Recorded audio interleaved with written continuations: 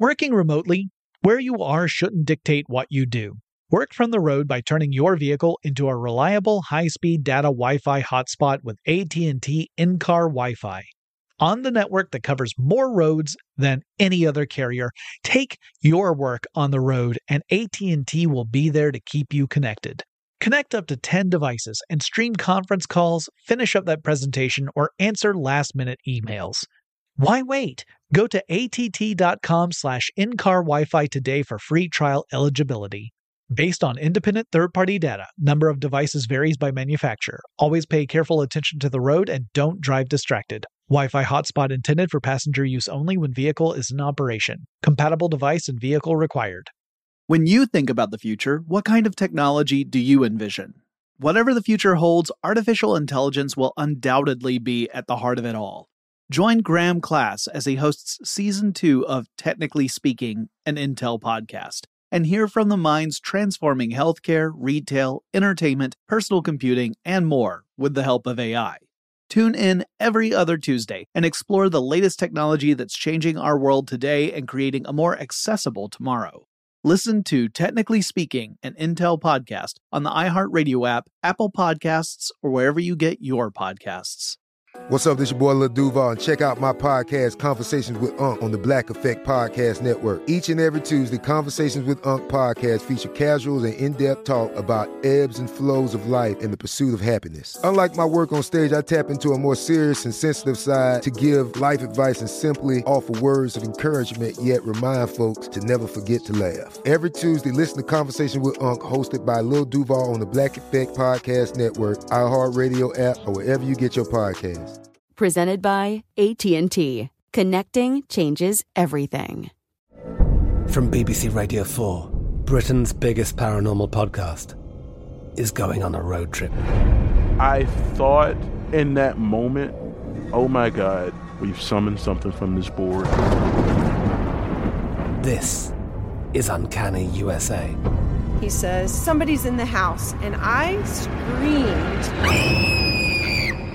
Listen to Uncanny USA wherever you get your BBC podcasts, if you dare.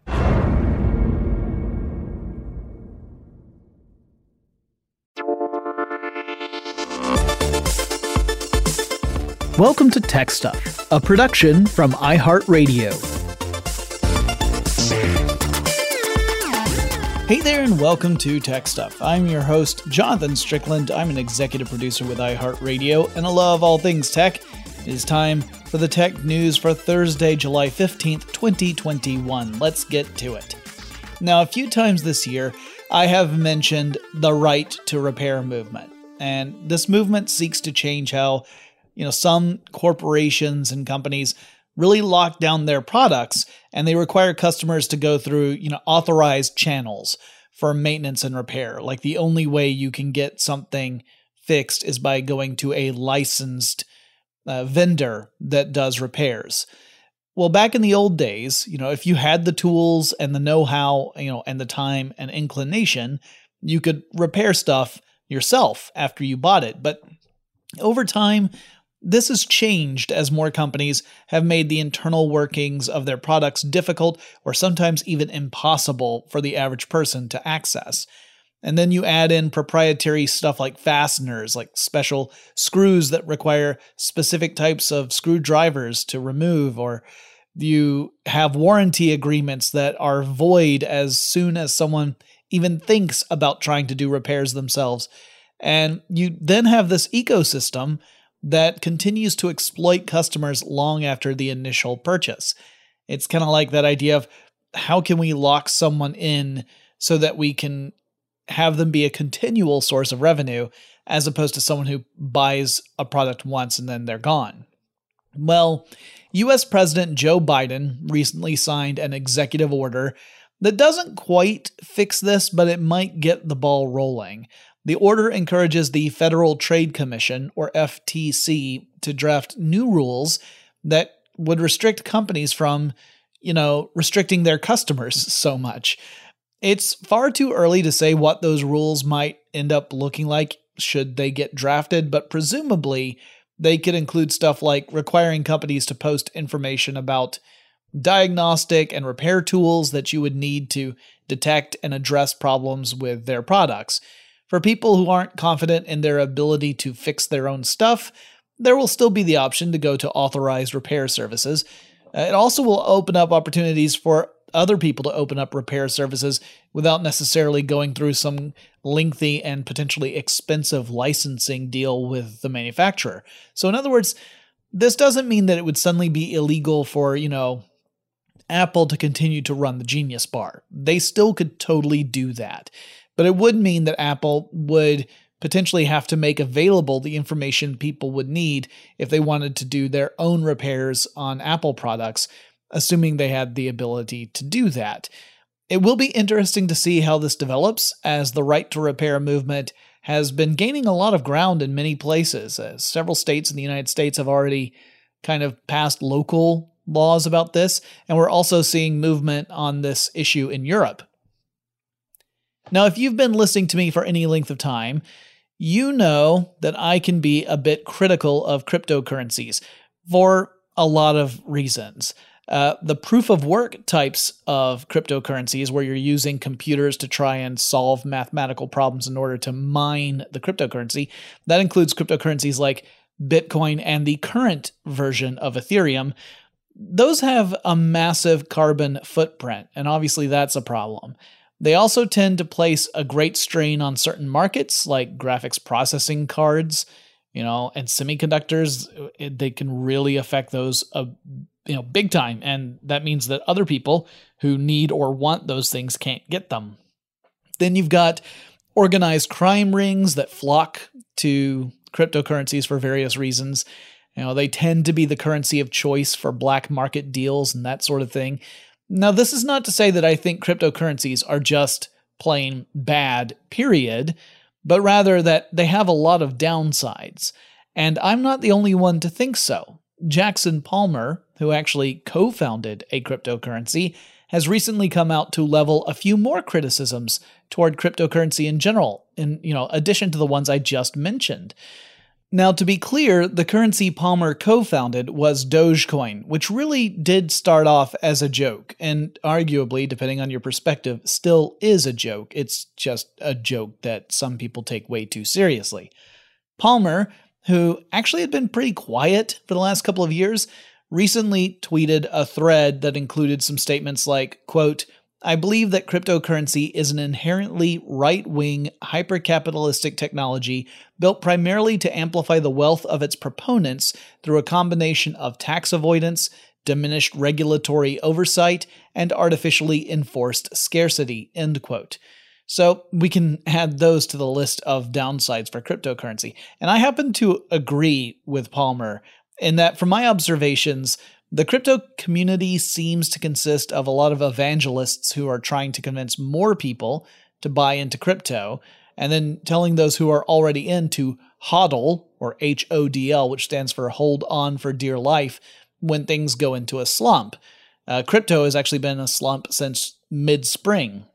But the cynical people suggest that this messaging might be more about crypto investors trying to stabilize and then drive up the value of crypto for their own personal gain before they switch to something else. In other words, of course, people are going to say you need to buy into this because their own investments hinge on the value of the currency going up. So they will take whatever steps they can to drive up the value, and then potentially they'll bail once they reach a certain threshold. And that could end up making the value plummet again and affect everybody who came in buying in after it. It's because of this that some people point to cryptocurrency and say that it's similar to a pyramid scheme. It's not a pyramid scheme, not strictly speaking, but depending on people's behaviors and how the market behaves, it can have a similar effect to a pyramid scheme.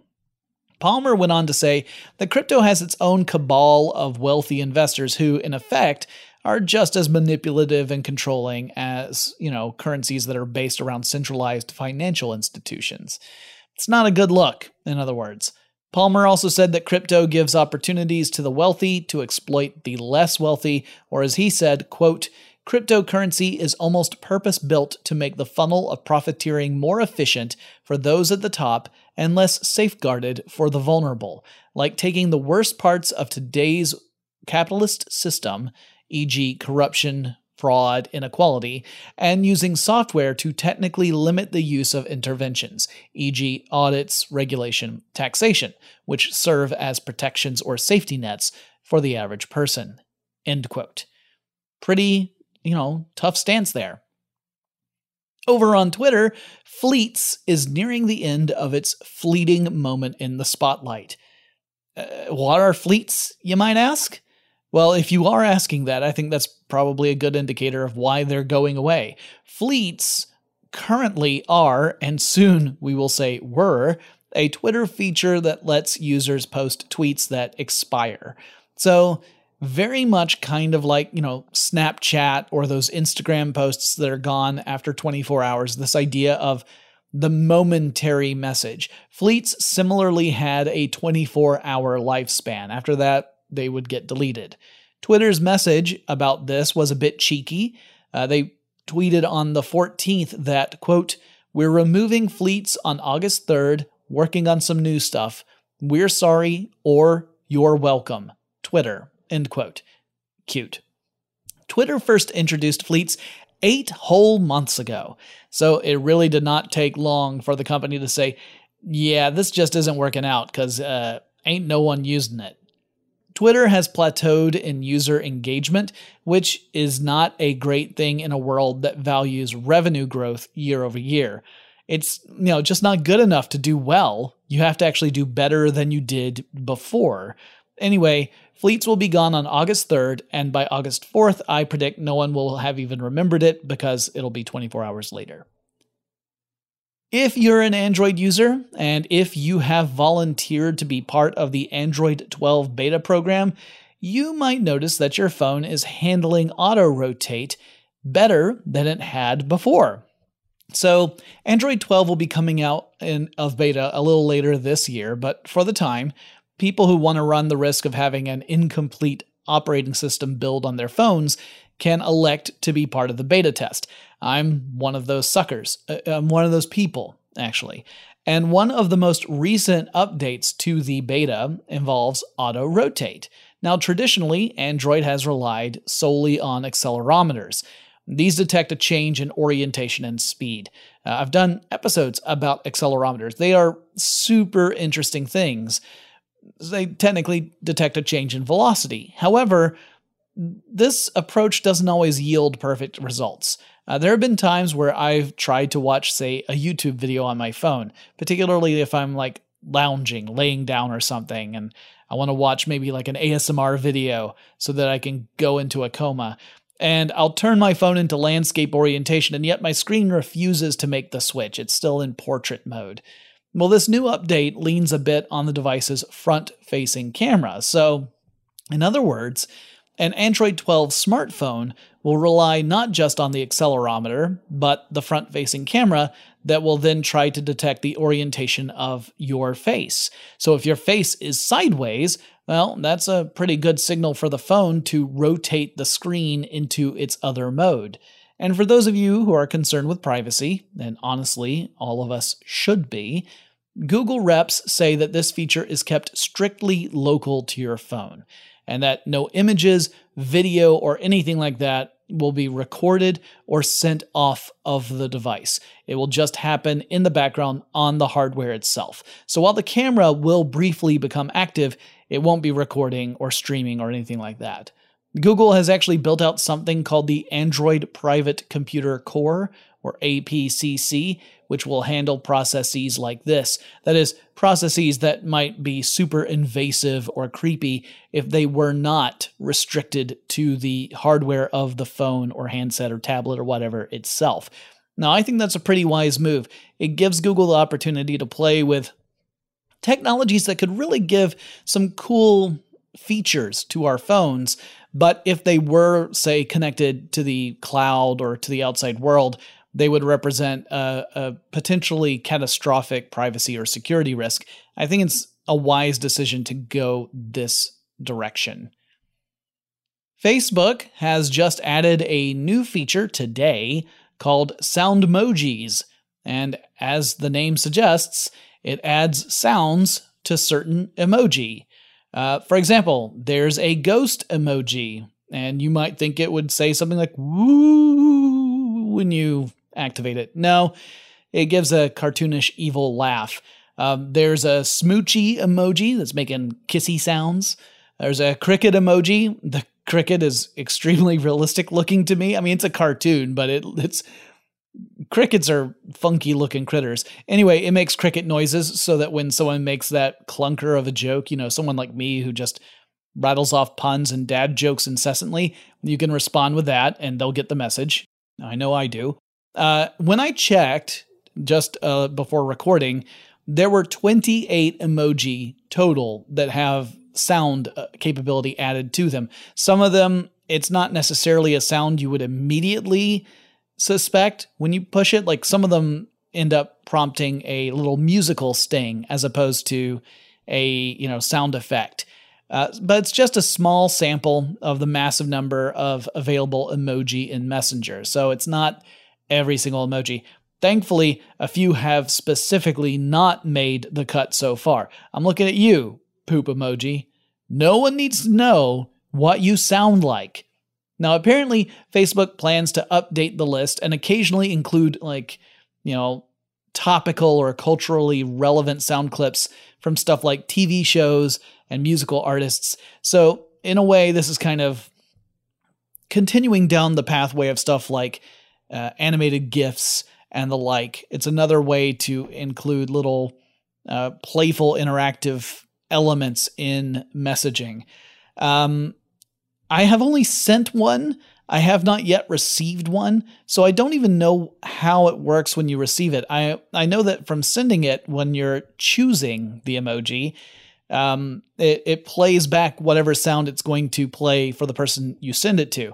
But the person I sent it to has not yet responded to that sound emoji, which might be an indicator that I need a new friend.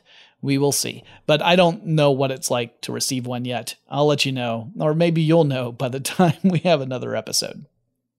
Moving on, Bloomberg reports that Netflix will be adding in streaming video games as part of its service sometime within the next year, and apparently at no extra cost to subscribers.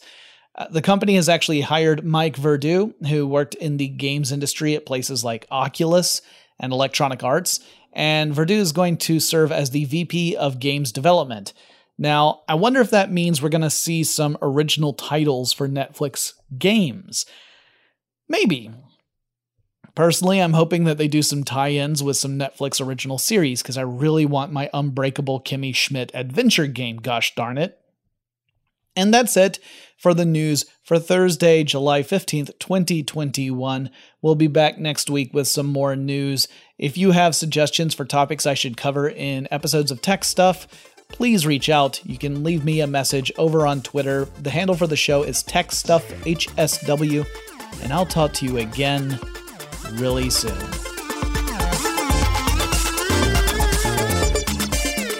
Tech Stuff is an iHeartRadio production. For more podcasts from iHeartRadio, visit the iHeartRadio app, Apple Podcasts, or wherever you listen to your favorite shows.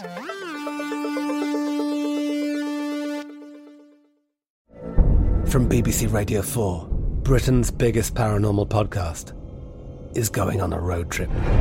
I thought in that moment, oh my God, we've summoned something from this board. This is Uncanny USA. He says, somebody's in the house, and I screamed. Listen to Uncanny USA wherever you get your BBC podcasts, if you dare.